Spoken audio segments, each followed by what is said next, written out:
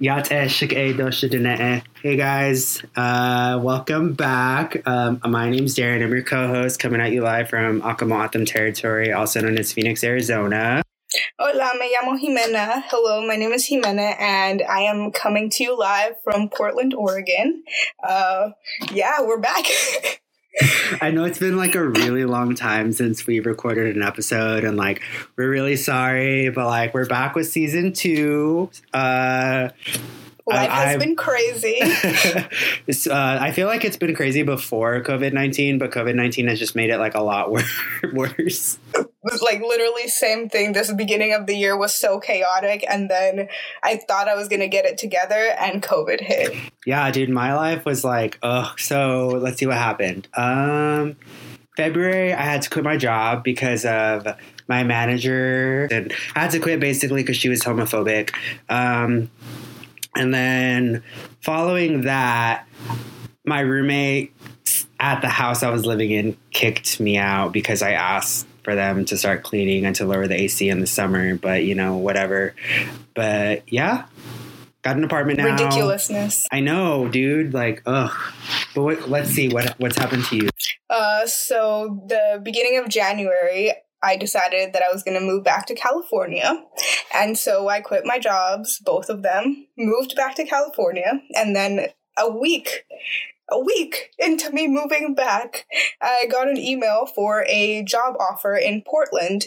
And this was one of those jobs where it's the literal foot in the door that I was calling on. Just career building type of job that I could not say no to. The pay, the opportunity, everything about it. And so California was cool for 2 weeks, and then I had to start planning my move back to Portland. And so I started right before the lockdown. And so I've been in an office where typically there would be like over 50 people in the office, and there's just 4 of us on most days. Well, at least now you're getting to know those 4 people, right? Yeah. So, I mean, that's cool. I'm supposed to be graduating next week, like walking, but ASU made the decision to just be like, you know what, we're going to have an online ceremony. And all it is like a slideshow of stuff. But like U of A and Tucson completely rescheduled it for their graduating seniors for the fall, like a certain time specifically for them. They didn't even like plan to say like, hey, we're going to do this for now, but we can reschedule something later. No, they literally just said, here's your online slideshow thing. This is what you're going to do. But you're more than welcome to apply for graduation to walk in the winter ceremony, which is like in December. And I was like, y'all could have just like done it in October or like August, something far away. But I'm like, whatever, it's cool. I see you. I'm pretty sure it's just the president that wants to like save money. Wow. So I'm like, but it's all good. I submitted my thesis yesterday to my mentor, and I'm really scared. The title was The Indigenous Planning Paradigm, Ecological Sustainability, and Political Autonomy. And so basically, like, I was just investigating how the indigenous planning, which is like its own form of planning, like, but historic, it's like a historical version of planning that's been adapted for like a contemporary context. But like, basically, I was researching how that can be used to create more sustainable communities and like also help with self-determination and political autonomy and stuff. And I had to break down I think it's like the Macintosh trilogy. There's 3 major lawsuits that happened that basically laid the groundwork for federal Indian policy, which one of them was like the Forced Removal Act. And then there was like one, I think it was like one of the Cherokee nations against the federal government and something else. But yeah, the world needs help, which is why we have this podcast. Exactly. That's us. We can be the voice of the environment. I know, but oh my God. So like, let's talk about, COVID-19 and the whole like Mother Earth is coming for us with this natural selection. Oh my gosh. I was seeing it on Twitter, and the first things I was seeing was, I believe it was in Paris or Italy, where they have all the canoes that flow down the city river. See, I'm not well traveled, so I don't know exactly what it's called, but I was seeing people say that there was fish coming back, and then I started seeing people quoting it saying, stop shaming everybody for pollution, it's not our fault, it's big companies. And both people, I feel like in that argument, are correct, but we also, like, we have to start with personal responsibility, because it's really easy to pass the blame off to big corporations because they are definitely a big contributor to plastic pollution, ocean pollution, everything, but it comes full circle. It's also our fault. And I don't think necessarily that everything is going to get fixed because of COVID. Like, yes, CO2 emissions are down. Yes, animals and wildlife is flourishing momentarily, but on a large scale. And like in the long term, unless this is a consistent pattern, it's not going to get better. Yeah, no, it's not. Like the thing that at least that's happening in Phoenix is that like I haven't really seen. Well, the one thing is I did notice is when I was driving from the north side of the city, because like basically Phoenix is when you're driving toward the north side of like North Phoenix, it goes up. So like when you're going uphill the entire time. So when you're coming down, you can see like downtown and like everything, and then like once you get to the lower valley on the southern part, because like I live on the southern part of Phoenix, or the Phoenix metro area, or like the valley. So as soon as you drive into Phoenix from like wherever you're coming from, as far as like coming from the east, I literally live right as soon as you drive in. But when I was driving down, I was looking at downtown. It was the first time that I had never seen like the smog cloud. You know what I mean? That was the first time I had never seen it. And I was like, oh my God, this is so nice. And like, we haven't had unhealthy air quality advisories for a while, which is good. Is that like a common thing? Yeah. Like you'll be driving on the freeway and it'll just say unhealthy air quality advisory. Wow. Like it happens a lot in the wintertime because people in Phoenix are psycho, and like the temperatures will drop into the 70s. They're like, oh, this is cold. Why don't we burn some firewood in the fireplace? I'm just like... What? Yeah, people do that all the time here. And I'm like, what? Like, this doesn't even make any sense. Like, what? Like, so that happens. And then you have a lot of those, like, people who, like, have big-ass trucks for no reason. Like, they just have these really big trucks that put out all this black smoke. And I'm just like, okay, dude, like, just kill the planet. Why don't you? Ugly. But yeah, it's like, it's crazy. Like my friend, she lives in LA, and she was talking to me about how this is the first time in a very, very, very long time that she hasn't had to use her inhaler like multiple days in a row. Wow.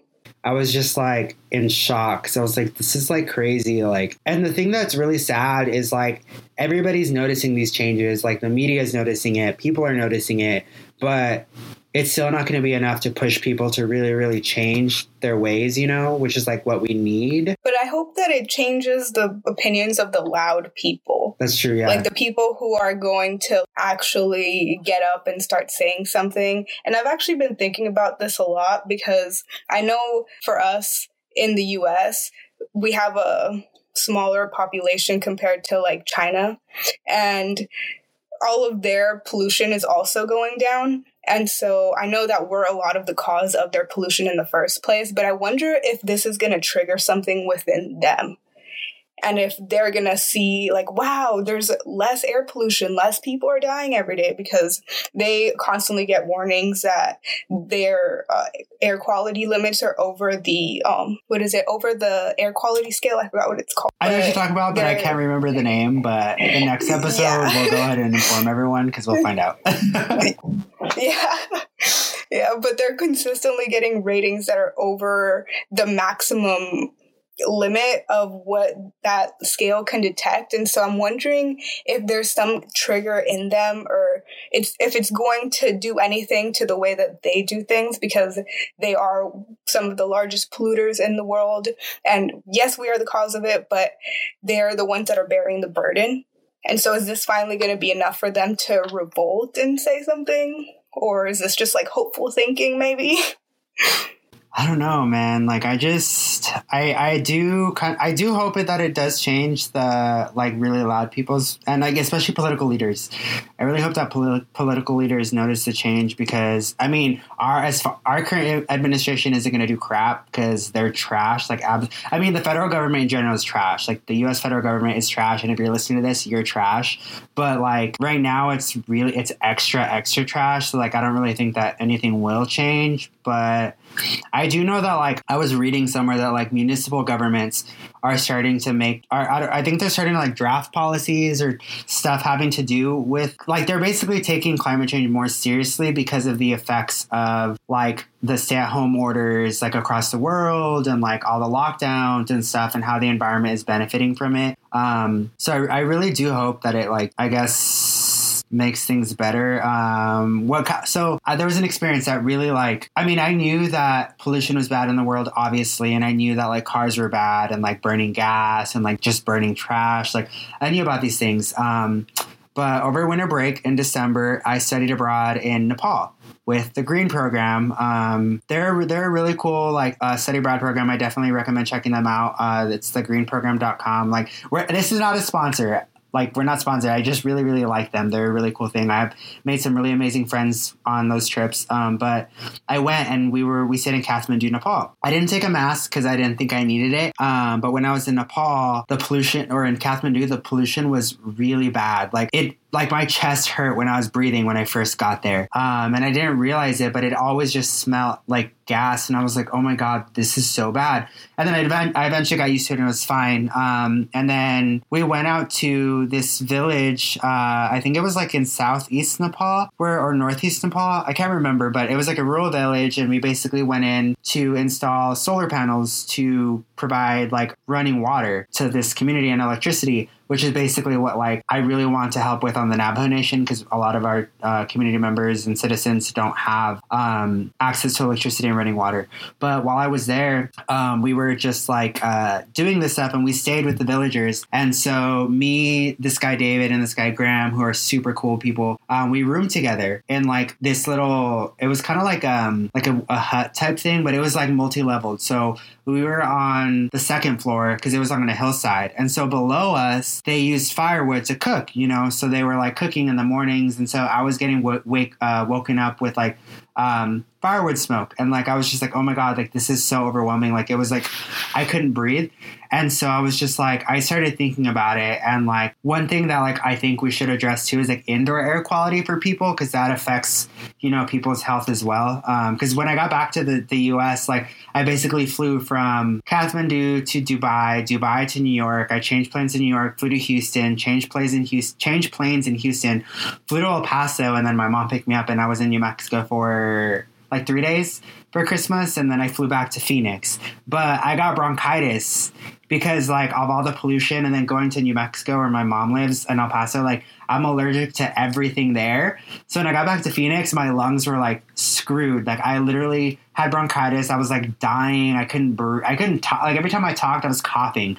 And all of that made me, I was just wow, one, I feel bad for flying because flying is really bad for the environment. So I apologize, Mother Earth. I'm sorry. And then, but also I just experiencing the pollution and stuff firsthand, the air pollution and how it affects our bodies and stuff. It just it really opened my eyes to how badly we need things to change. Obviously I know that we need things to change badly, you know what I mean? But experiencing that firsthand, I was just this really, really, really needs to change. And then it made me think how are animals being affected by this? Because they also breathe in the air. So what's going on with them? Because we don't particularly pay attention to the respiratory systems of animals, especially birds, because birds live in the city, you know what I mean, for the most part. Well, they live everywhere, but they do live in the city compared to mammals who tend to stay away. But yeah. I've been thinking a lot about that too. It's just, we have a responsibility, or I feel morally as a collective, we have a responsibility, but it's going to take people seeing that firsthand, I feel to hit some people to realize how big the problem actually is, and that we can still potentially help it. We're not going to solve the problem. We're not going to get rid of heat waves and extreme weather or anything, but we can at least mitigate and help kind of reverse some of the worst effects. Things are still going to happen, but we can do our part to, I guess, minimize the future effects of what's going to happen, because we can't just stop it because it's already started. But what we can do is make changes now, so the things that do happen in the future will be less severe than what they, I guess, what they could be. There you go. That's what I was trying to say.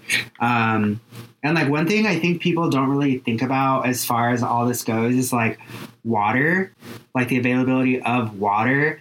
And it was kind of crazy. Wars have already been fought. I know. And that's starting. So one thing that I've always been very conscious about the water usage. And I thought I was conserving water. I didn't think I was using a lot of water.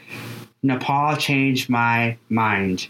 because when we stayed in the village, there was no running water. So I had to rely on a water bottle that I took, a single water bottle, to brush my teeth and wash my face and like basically shower for the 3 nights that we were there. And so like, which, you know, it's like camping in a way, you know, but like it's different when you're just like living like that and not just voluntarily going and sitting in the woods somewhere, you know what I mean? And I realized I was like, I survived off a water bottle for 3 days, washing my face and brushing my teeth. So I shouldn't be like using this much water to brush my teeth in the mornings or using this much water to wash my face. So like I made changes when it comes to that, but it's just kind of crazy like to realize that people deal with that already who don't have running water. And then in the cities that we do have running water, we just use as much water as we want because we think it's going to be an unlimited source. And one thing that so basically like, if you didn't catch this earlier, I live in Arizona. And so like in Phoenix, like a lot of people move here, especially elderly people because like of the heat, and then people move here because it's cheap to live. But Phoenix is getting expensive, so please don't move here. But like people don't take into account the water, like the availability of water. People just think that like, oh, we're going to move there because they're used to having running water. And like, yes, we have running water in Phoenix. It's a city. We're very privileged to have running water, but a lot of our water comes from Lake Mead. And so if you drive to California from Phoenix, you'll see it's like a giant canal that's pulling in water to the Phoenix area. And then we get 50% of our water from groundwater sources, which obviously relies on, you know, precipitation. And we do get running water from like I forgot what river it is where like the snowpack melts and it comes down this way. But obviously the climate is changing. So water availability is going to be very inconsistent in the future. And obviously temperatures are expected to rise here too. I remember I was doing some report for like some governmental policy class for like sustainable communities or something like that. But I did a report on extreme heat. And so in the Phoenix area in the 90s, this isn't even that long ago, this is like 30 years ago, or like maybe not even 30, like I think it's like somewhere in the 90s, maybe like between 20 and 30 years ago, the average daytime temperature in the summer was like 105. And it wasn't even that bad. Well, it's bad, but like for Phoenix, it's not that bad. But it used to only like get above 110, maybe like 2 or 3 days a week. It never was longer than a whole week in the summer. And then in the night, like at night, it was never above 100. And if it was maybe for like a night. Oh, wait, no. It was only 1 week period where it was 110 or a little bit higher. And it was only 100 degrees at night, like 2 to 3 nights of summer. That's what it was. And now, like last summer wasn't that bad, but the summer before that, like it was really bad. And people here tell me that like there's usually a 2-week period in the summer here that it doesn't drop below 110. It gets up to 120. Normally, it's not even crazy anymore. It's just like a normal thing. It's always above 100 degrees at night in the summer. Like, and people just think that it's like a normal thing, but like it's not. And it also has to do with the fact that Phoenix is just like blowing up, and just instead of staying like in one area and building up, they're just continuously building out. But Phoenix, it's like we're basically like screwed, which is a good thing, because the city cannot grow west anymore, and it can't grow east anymore or south because it's going to grow up. Yeah, because of the reservations. So they can only grow west, but they won't do it super west because they decided to like put a nuclear power plant 30 miles west of Phoenix. So that's another reason not to move here, because it could be a nuclear disaster. So don't move to Phoenix. Nuclear energy is controversial, and I have a video on that. I know. But yeah, it can grow north too, but like I don't think they would, because it's like super hilly and mountainy, and like I feel like it'd be too difficult to grow the city out that way. But yeah, without like looking too much into it, my guess is rent is going to go up hella high, yeah, and the city's going to start growing up, because that's the only way that they can accommodate continue people to grow it. Yeah. I mean, Portland right now is growing up so much, like it is crazy. It's like a little city. Every new building that they build, like let's say they'll take down like some old house, they will build condos on top of it, and they're building up. That's good. I feel like that's really good planning. Oh, it is, because like they're building sustainable, like LEED certified buildings. I think pretty much all of them That's are. good. I know that Portland is like one of the, I think it's, I don't know if it's the number one, but I feel like it's the number one leading city as far as sustainable initiatives go, because I remember studying it in one of my urban planning classes because of the way that they're doing things, because other cities aren't. Like Phoenix, I don't think that we're doing anything. Like, to be honest, like they just extended, they added a lane onto the 101 freeway, which is not the same as California. It's a loop that we have here, because we have like the 101, the 202, the 303. Like, it's just the way they do the loops in Phoenix. But the 101 freeway, they added an extra lane on each side. And like, just for people to understand how big the freeway is, it starts maybe 20 minutes from where my house is. If you want to get all the way to the northern part of the freeway, that'll take you a good 45 minutes to drive there. And then to get from that northeastern part all the way to the western part of the freeway, that's going to be another 45 to an hour. And then to get from that part back down. So like, if you want to drive that entire thing, it'll take you like 2.5 hours. And they just added... Is that with or without traffic? Without traffic. With traffic, that would probably take you like 5 hours, to be honest, because it's taking me an hour and a half just to get to the northern part of Phoenix on the 101 with traffic. And they're adding an entire lane to that. Like, they cater to cars out here like hella, and like, it's really bad. Like, where I lived, because they have the light rail in the city of Tempe and the city of Phoenix, but they don't have it in other cities or towns in the area. Tempe, they have it because of ASU, but they they put it on the ballot to try to extend the light rail. But there's a lot of retirees here who like obviously want roads and cars, so they voted against it, extending it. So it's like, oh my goodness, have you seen the Patriot Act? I haven't. Oh my goodness, we should do a deep dive into this specific issue, because there is a lot behind why that didn't pass beyond just the old people not wanting freeways. Like, it is a psychological, mental, and also it has to do with the person that has the patent for seatbelts, because light rail does not have seatbelts, and so they make less profit off of that. And yeah, we should definitely do a deep dive. I don't want to get too into it because I don't know the full details, and we have to research it before we talk about it. But yeah, no, I haven't even heard about that. But now that I'm not in school anymore, I will be spending a lot of time doing this. Yeah, so I feel like we were very informative before, but we're going to be super informative. And then all I know is that we're going to talk about traditional ecological knowledge too. So we're giving you guys some hints as to what we're talking about. And for those of you who don't know what that is, the term traditional is kind of controversial.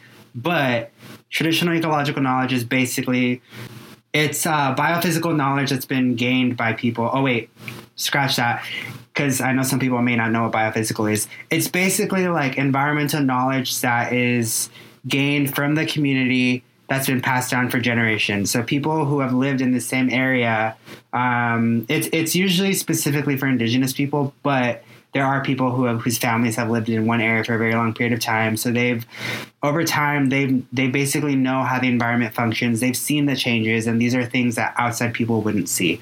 So we're going to talk about that too. That's what I really like about this podcast, because you bring that point of view, and I bring kind of like the Mexican American, like traditional, like more Americanized, but you're more like from the native point of view. Yeah, but sense. I mean, I'm so hella Americanized. I grew up in the city. Like, I'm super disconnected. I'm barely like, I'm really working towards reconnecting. Luckily, like, I have a boyfriend now, guys. I have a boyfriend.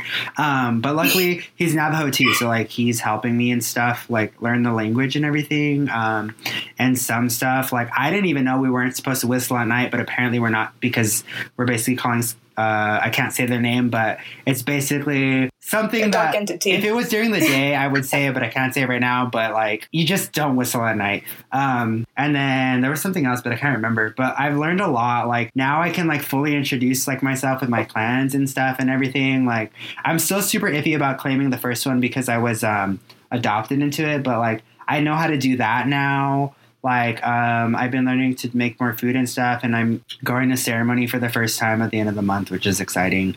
Ooh, nice. Yeah, but like, it's okay. I mean, I feel like a lot of people of color in the U.S. are very Americanized, and it's not our fault. It's just like, it's part of the American experience, you know? But I feel like it's up to us to really kind of like change that narrative, because it's like, we can be American and live in America, but like not be super Americanized. It's just kind of like, it's going to take effort on our part, which sucks, but like, it is what it is, you know? Because if we don't like hold on to our cultures and stuff, like, they're going to just kind of like fizzle away within our country. Obviously, our country of origin is different, but like here, yeah, so we don't want that to happen. Yeah, and I like remember I think it was my sociology professor said something along the lines of, we don't want a melting pot, we want something that's more like a salad. Like, we don't want to melt everything and fuse all cultures together necessarily. We want to preserve each individual culture, but complement it. And I think that's definitely really important. Yeah, no, I think that's important too, because it's like, I feel like right now we're functioning as a melting pot, and I think that's why things are so bad, because everybody's just like, specifically Bilagana people, which means white people. But, and please don't take offense to that. It's just a word, and don't take offense to what I'm going to say. Well, actually, if you take offense to that, you're part of the problem.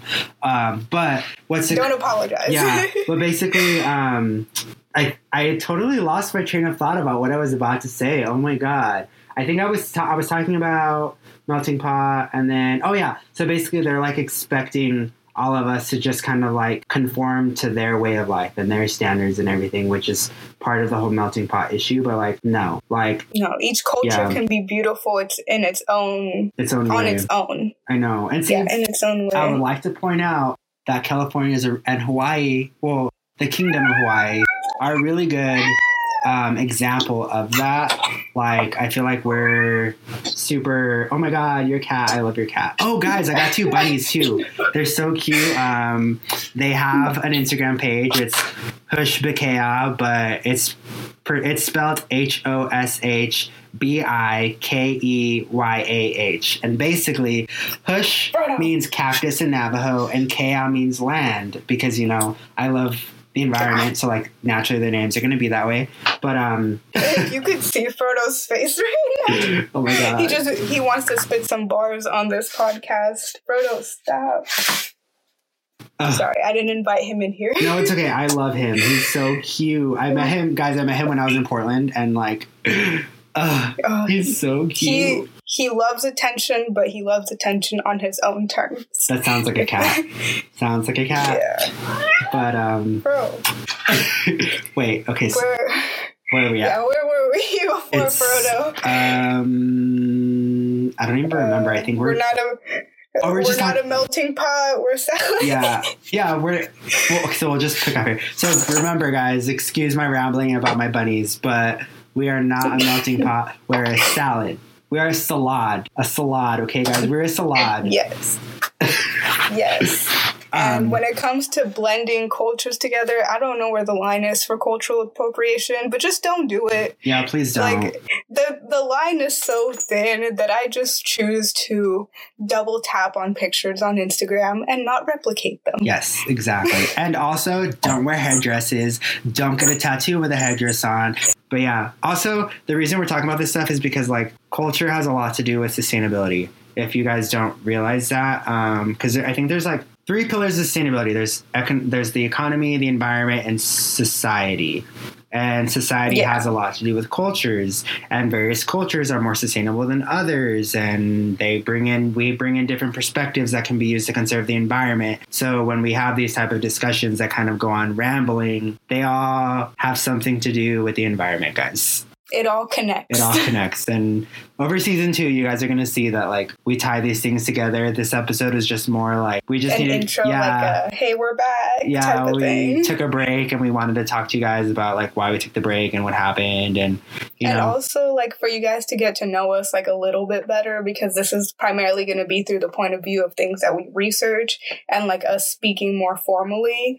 Like, on science, whereas this episode is kind of like, oh, this is the people that are talking to you. Yeah, and so, like, if you're new to our podcast, you're starting off with season 2, perfectly fine, that's cool. But this is also the same thing. I Yeah, but I think we're good. We're probably still going to be doing interviews with other people too, because I don't know everything at all. And I know, and it's always good to have new perspectives of things exactly, that because the knowledge that I have is based on my experiences and the things that I know at this moment, or at the moment that we're recording the episode. So like, it helps to have people who know more than me, because that's the way you educate other people and educate yourselves. Like me and Darren have different backgrounds slightly, but we have the same like passions and stuff. Yeah, the same passion. So we're coming at it from like two sides. Yeah, basically.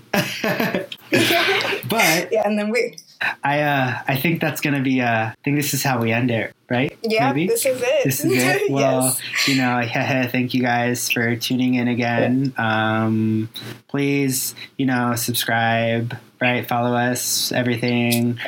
Share. Follow us, share everything. Please share this. Like, let people know that we're back. And follow our Instagram. It's Talk Climate Change to Me. Oh yeah, we have an Instagram account, Talk Climate Change to Me. You can also follow my personal account. It's Turquoise Hippie. And mine is Jimena, but spelled phonetically, so Hemehna.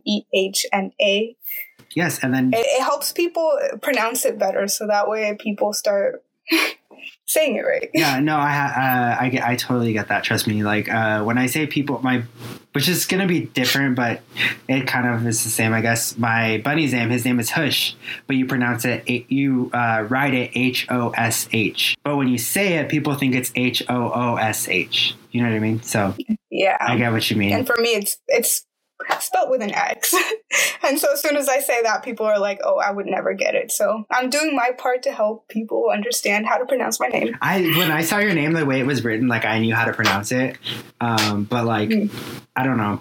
Some people don't even try. They'll just say it wrong purposely, but whatever. Yeah, I remember my old boss, as soon as I told her she could call me Patty, was like, oh, that's so much easier. Like, just learn how to... You guys can say weird words like Willamette. I know, or like... Which is spelled Wilmate. Oh, yeah, that's right. Yeah. True. Yeah, so if you can learn how to say those types of words, you can learn how to say my name, too. Yes, but... All right, guys. Yeah, anyway, sorry. Sorry, we ramble a lot all the time, but... Again, thank you for tuning in again.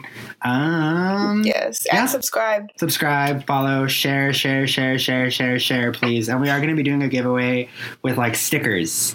Yes. We just have to figure out how we're going to do that. I'm currently Probably around our next episode. Yeah. I'm currently taking a break from Twitter, but I might hop back on maybe to do the giveaway. You don't know, but same username as my Instagram, Turquoise Hippie. So follow our Instagram page, follow my Twitter account, my Instagram account, follow Jimena's Instagram account, and then go hug some trees. Go hug some trees. All right. Peace out, guys.